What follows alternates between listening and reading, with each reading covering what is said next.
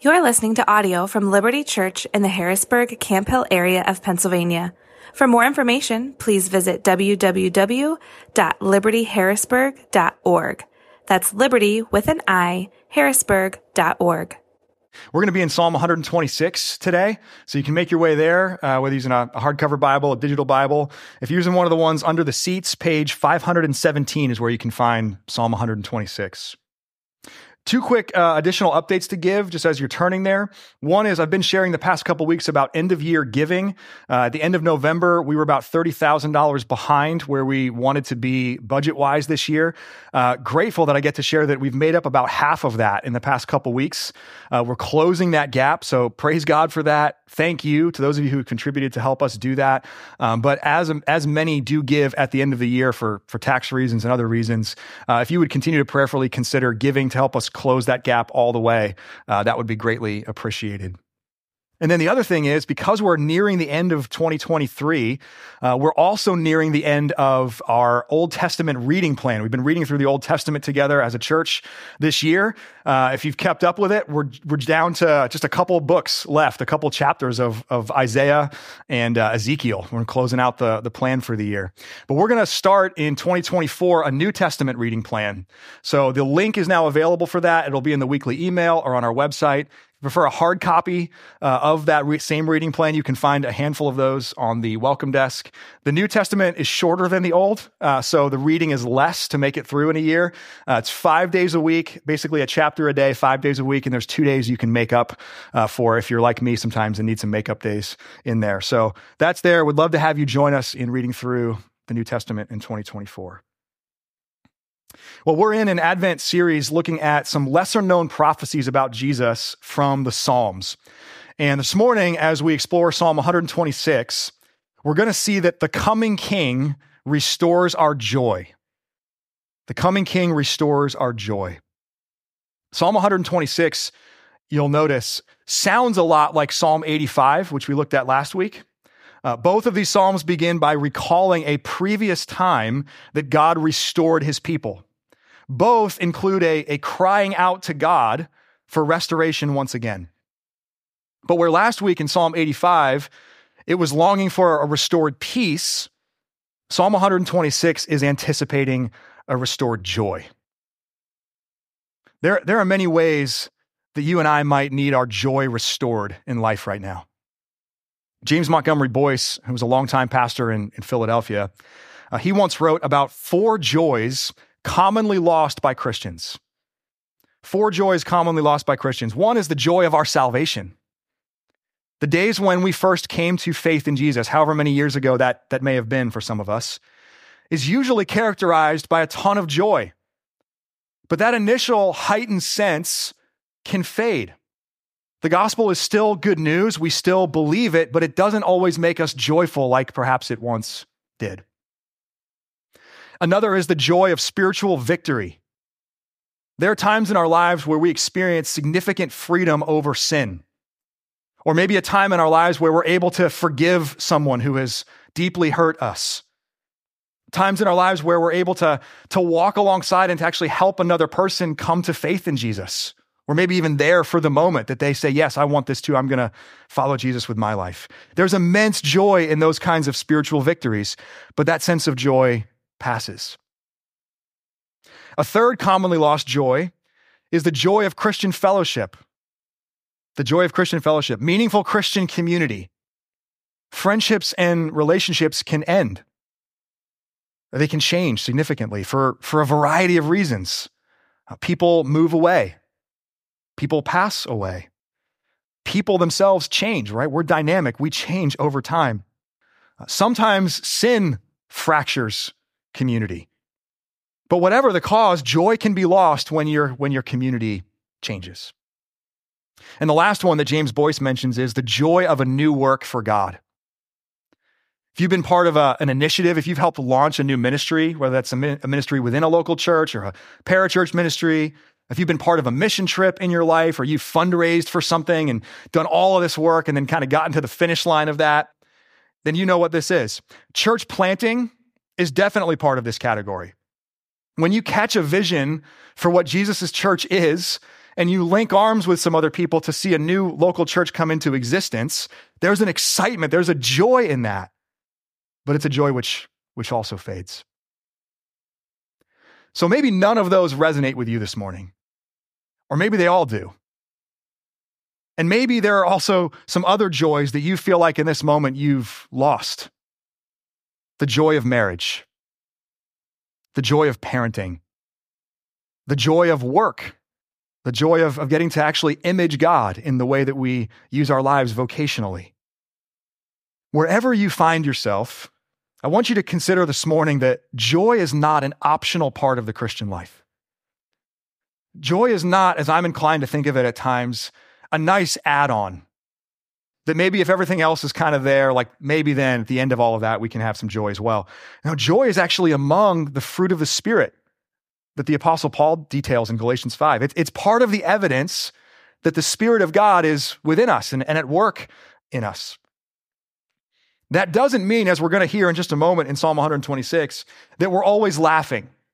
It doesn't mean we're always smiling. It doesn't mean that we're naively optimistic or that we just chase after spiritual highs, that we just kind of try to run down experiences that give us this sense of happiness. It does mean that you and I refuse to settle for a joyless life. It does mean that we cry out to God to restore our joy and that we fight for restored joy.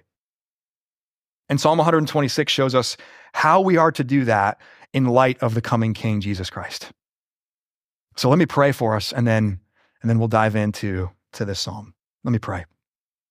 God of love, God of power, God of joy, you are revealed to us in your word in accounts of prophecy and fulfillment that direct our attention to Jesus. And so we ask now, by the work of your Spirit, that you would illumine us to hear your word proclaimed, that as we do, we would open our hearts to Jesus, that we would yearn for his coming again in glory, and that we would serve him all the days of our lives with joy. And we pray this all in his name. Amen.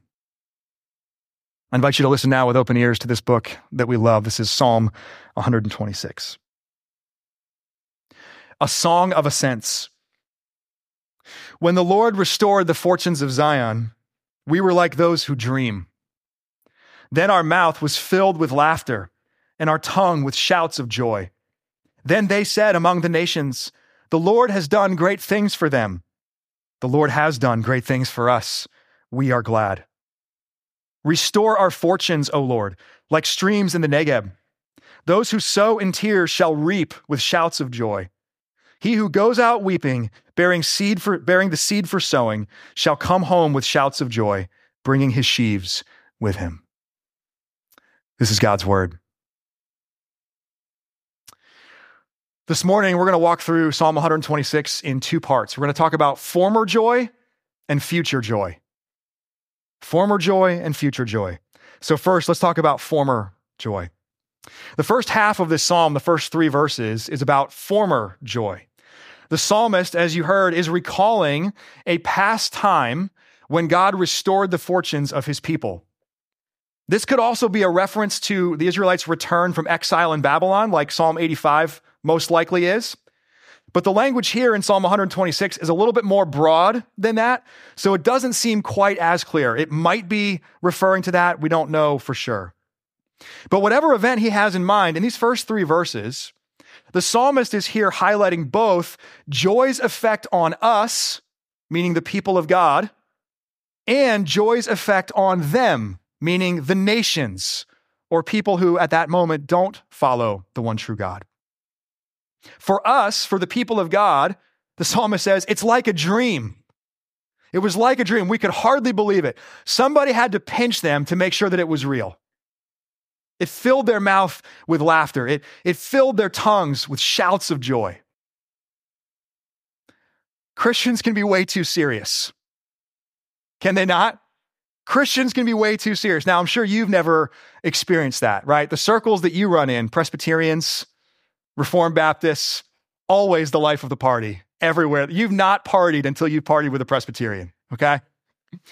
But other Christians, I've heard, some people can be too buttoned up in their Christianity. Now, to be fair, Christianity is a serious religion.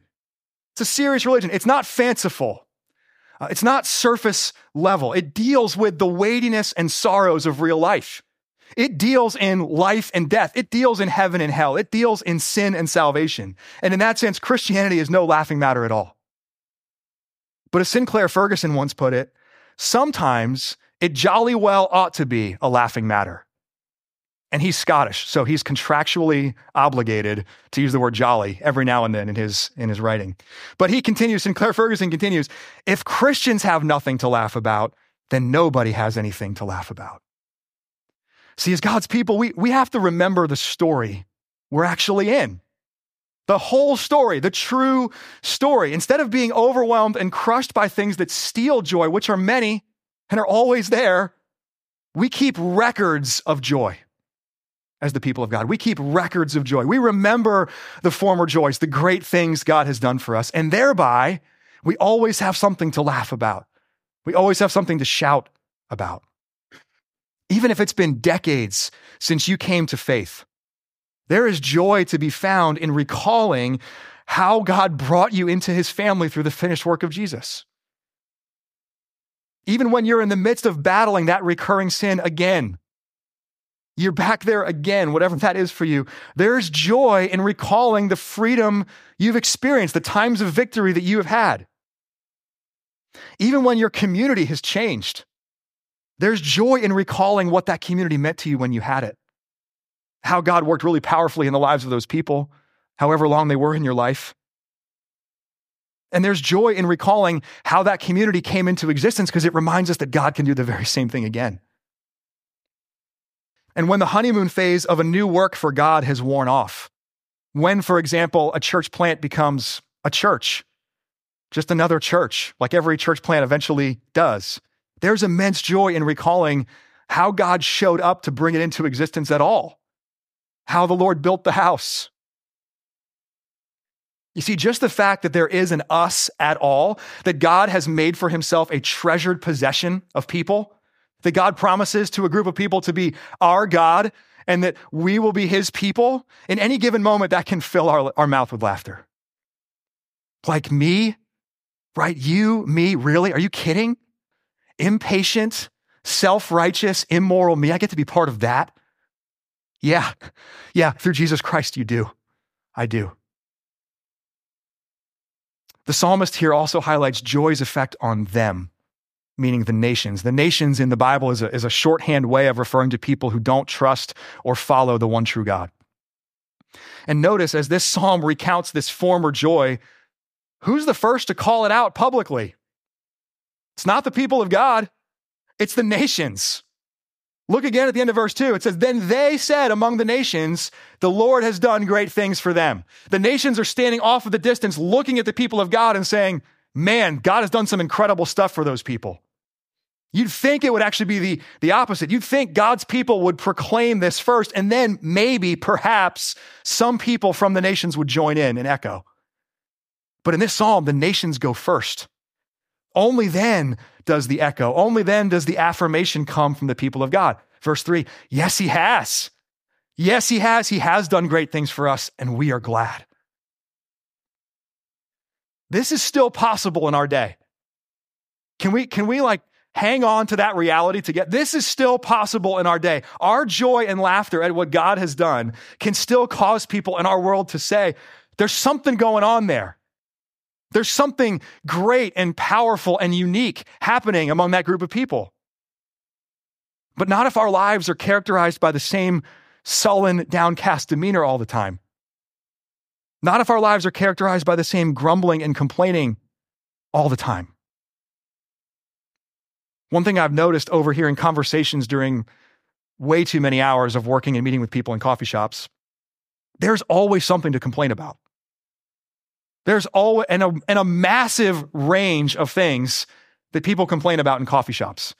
Everything from medical malpractice, which is a big one, okay? That's a big one. All the way to, like, my neighbor leaves their trash cans out too long. I wish they took them in sooner. To, I wish my bridge partner played this hand differently in our bridge game this morning, okay? There's a massive range. You can even start to complain like I'm doing right now about how much other people complain. But if you stop and think about it, an absurdly high percentage of our conversation is just our exchanging gripes and complaints with one another.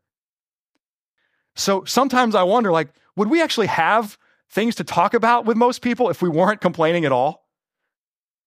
What an opportunity to be a beautiful counterculture. What an opportunity. As God's people in this time and place, I want to call you this morning to do two things with the first half of this psalm.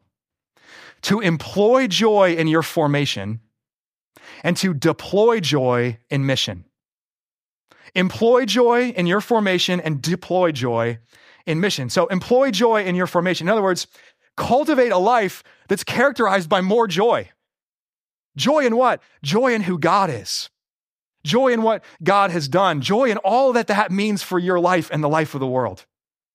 I don't mean when I say that for you to pretend to be happy all the time.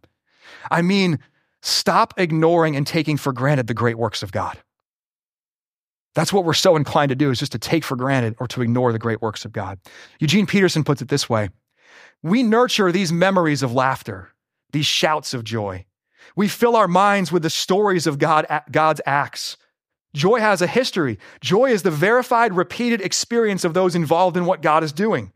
It is as real as a date in history, as solid as a stratum of rock in Palestine. Joy is nurtured by living in such a history, building on such a foundation. Because God is our God and we are his people, we can be more characterized by the joy of salvation than the groaning of sin. Because God is our God, there is always much to laugh about, to shout with joy about. Employ joy in your formation. And at the same time, deploy joy in mission. Joy has incredible missional power. Incredible missional power. It exalts and magnifies the great works of God among people who don't yet know him. And so in this psalm, joy is a bridge. Did you notice that? Joy is a bridge. It's something that the people of God and the nations agree about. And the nations actually notice it and call it out first. Wow, you guys are joyful. God has done great things for you.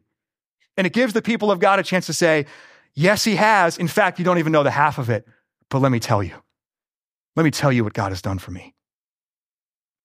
Christian, you have a faith that stands up under the worst and the weightiest life and sin can throw at it. And simultaneously a faith that fills your mouth with laughter. Do you have any idea how much people in our world need that? Do you have any idea how much people in our world are longing for that? I don't know what you're walking into as you prepare to celebrate Christmas and New Year's these next couple weeks. But my guess is that somewhere in there, and maybe frequently, you're going to be spending some time with people who are not Christians, family members and friends and coworkers at different kind of holiday celebrations. I would encourage you to start thinking now, what great work of God, what great works of God made you joyful this year? How has God made you laugh at his goodness this year? Even if it's been a harder year, because I know it's been a harder year for a number of us.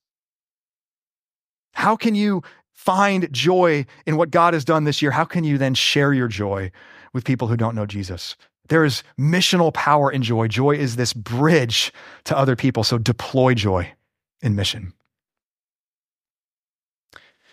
That's the first half of Psalm 126 about former joy. Second, let's talk about future joy. The second half of this psalm is very much linked to the first. Perhaps you heard that as I read it a while ago. Both of them speak of restoring the fortunes of God's people. Both of them speak of shouting with joy.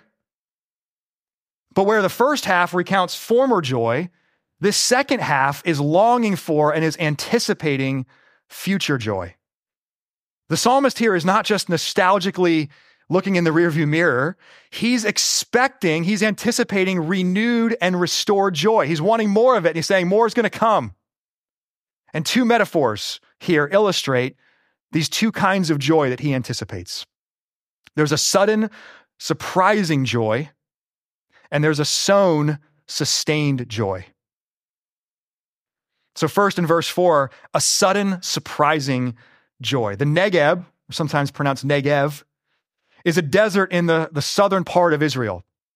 And it's an incredibly arid, incredibly dry region. Across the landscape of the Negeb are a number of these gullies, remains of dried out stream beds where water once flowed, but now it's just dried out. As you know, it doesn't rain much in the desert. But on the rare occasion that it would rain in the Negeb, and especially if it rained a decent amount, those dried out gullies would immediately become overflowing streams again. The dry, cracked, hardened desert floor would quickly become flooded with water. Sometimes joy surprises us. Sometimes joy comes really suddenly, as quickly as a dried out gully can become an overflowing stream. And there are areas of each of our lives right now that are so devoid of joy, so painful and draining and wearying. But if God were to move in a powerful way, and he could do exactly that, if God were to show up in that area of your life and move in a powerful way, in an instant, there would be joy there again. Writing for Desiring God several years ago, Tabor Laughlin told the story of how, after many years of battling his addiction to pornography, one day, God gave him just complete freedom from it. A friend of his prayed for him, and it wasn't like that was the first time a friend had prayed for him. There had been many prayers over many years. And it wasn't like he wasn't making other really intentional efforts to pursue freedom at the same time. But for whatever reason, that day and that prayer, God answered in a surprising and sudden way. And in an instant, there was this joy of spiritual victory, this joy of being free. Maybe for you, it's not a sin pattern or an addiction. Maybe for you, it's a broken relationship, maybe even specifically a broken relationship with an adult child. And for many years, there's just been pain and distance there. I want to encourage you this morning, there can still be reconciliation. There could still be a powerful act of God where, if this is your situation, where a prodigal comes to his senses and comes home. Maybe for you, it's a joyless marriage. And there was once joy there, but there's not anymore. God can turn the hearts of spouses back to each other. Those dried out stream beds where water once ran, they can overflow with water again. Maybe it's with a friend or a family member who has or who is walking away from their faith, who is deconstructing. God breaks up the desert ground with floods. That's what the psalmist is describing, like streams in the Negeb. God can make hardened hearts soft again. So friends, look for moments of surprising joy. Cry out to God to surprise you with joy. It's hard to cry out to God with that kind of expectation, especially when this is something that maybe you've been praying about, crying out to God for a long period of time, and he hasn't answered that yet. I get that. Okay, I get that. But listen, God's faithfulness, his ability to surprise you and I with joy, it doesn't end with us. It's not like he did that for many years, but then he got to our generation and went, I don't really do that anymore. Okay, it's subtle, but there's actually a really arrogant kind of attitude that we can start to develop underneath the surface when we think that way. The history of the people of God is saturated with moments of sudden, surprising joy, where it's so unreal, it's so much like a dream that people can hardly believe it. Where, like the Negeb desert, the skies open and immediately these former stream beds overflow. That character and nature of God does not end with you or me. So look for moments of surprising joy. Cry out to God, expecting him to restore your joy. And at the same time, labor for sustained joy. That's the other metaphor which closes out Psalm 126. It's the other kind of joy the psalmist is anticipating here. A sown, sustained joy. Farming is a really common metaphor throughout the Bible. It's used for things like our work, our vocational labors. It's used for evangelism, sharing the good news of Jesus with other people. It's used for discipleship. It's used to describe the process of our becoming more like Jesus and our growth in Jesus. Like a farmer, we are called to work really hard, to labor for things that matter in life. Like a farmer, we're completely dependent on something outside of ourselves for growth. And like a farmer, even in the best possible scenario, in the years that we have the best harvest, guess what? We immediately get to do the whole thing over again. We get to prepare to start. We get to celebrate for a day or two and then start sowing again for next year. Psalm 126 is saying the life of faith is a long labor of sowing tears, anticipating a day we will reap joy. We can't only look or cry out for surprising joy. We also have to labor for sustained joy. God can work quickly. He often has, he often does. We fight the arrogance which thinks that stops with us. But we also devote ourselves to a lifetime of faithful sowing. And what is it that we're sowing? Well, we're sowing good works, acts of service and mercy. We're sowing conversations about Jesus. We're inviting other people to put their faith in him. We're sowing small deposits in people. We're encouraging them. We're graciously challenging them. We're calling them to walk after and follow Christ as their process of becoming disciples. All of those things are seed that we sow.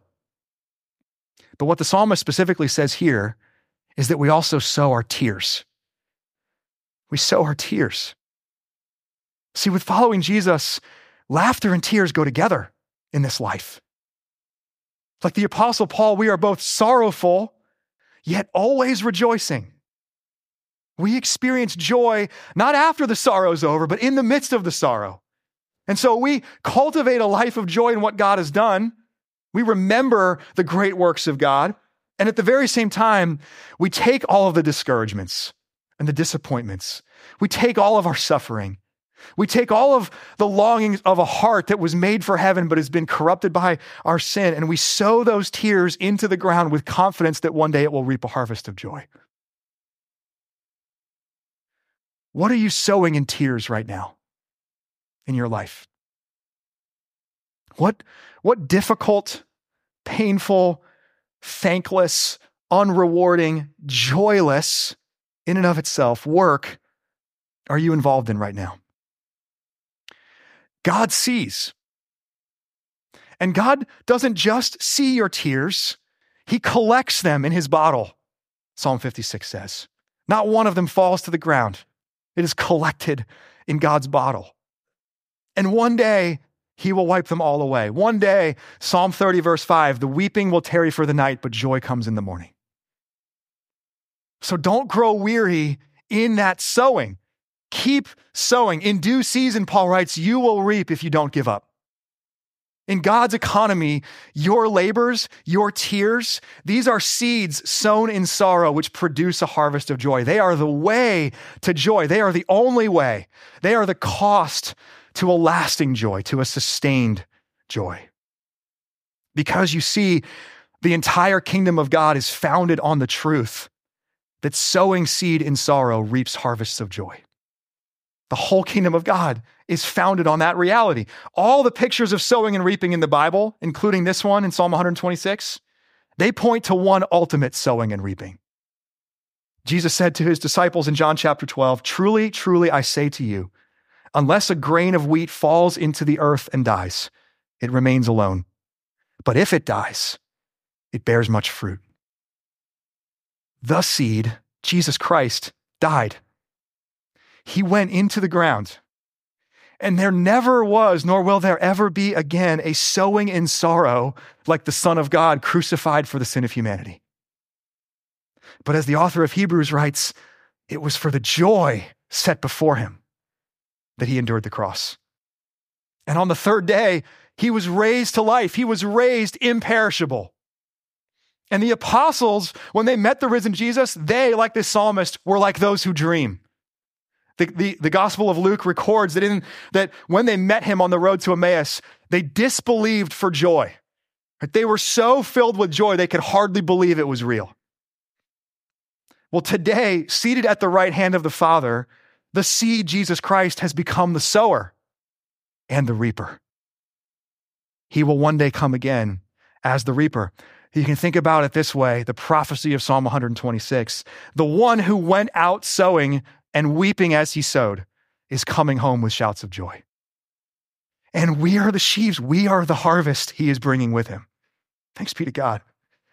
So this Advent, this Christmas, expect your coming King to restore your joy. The angels who once on that first Christmas proclaimed his birth, they now shout with joy over sinners like us who repent. So employ joy in your formation and deploy joy in mission. Look for moments, cry out for moments of surprising joy and labor for sustained joy. Because Jesus Christ was sown in tears, but will reap his harvest with joy. Would you look to him in faith today? May our coming King restore your joy. Amen. Amen. Let me pray for us. With joy that could only come from you, Jesus, and could only come by your Spirit renewing it within us. We praise you today, God. You have created heaven and earth. You have made us in your image. You have kept covenant with us even when we fell into sin. We thank you today, and we thank you throughout this season and really every day of our lives for Jesus Christ coming into the world, who opened up for us a way of salvation, who, as we got to celebrate together with the Advent wreath and our scripture reading this morning, came that our joy might be full. There is no joy, no lasting full joy like the joy that you provide, Jesus. And as we get ready to now come to your table and we see the cost of that joy, that you came weeping, you were sown in sorrow, help us also to rejoice together, anticipating the day you will come again and you will come home bringing your harvest with you. I pray all this in your name. Amen. Thank you for listening to audio from Liberty Church. To learn more about our church or to listen to previous recordings, visit www.libertyharrisburg.org.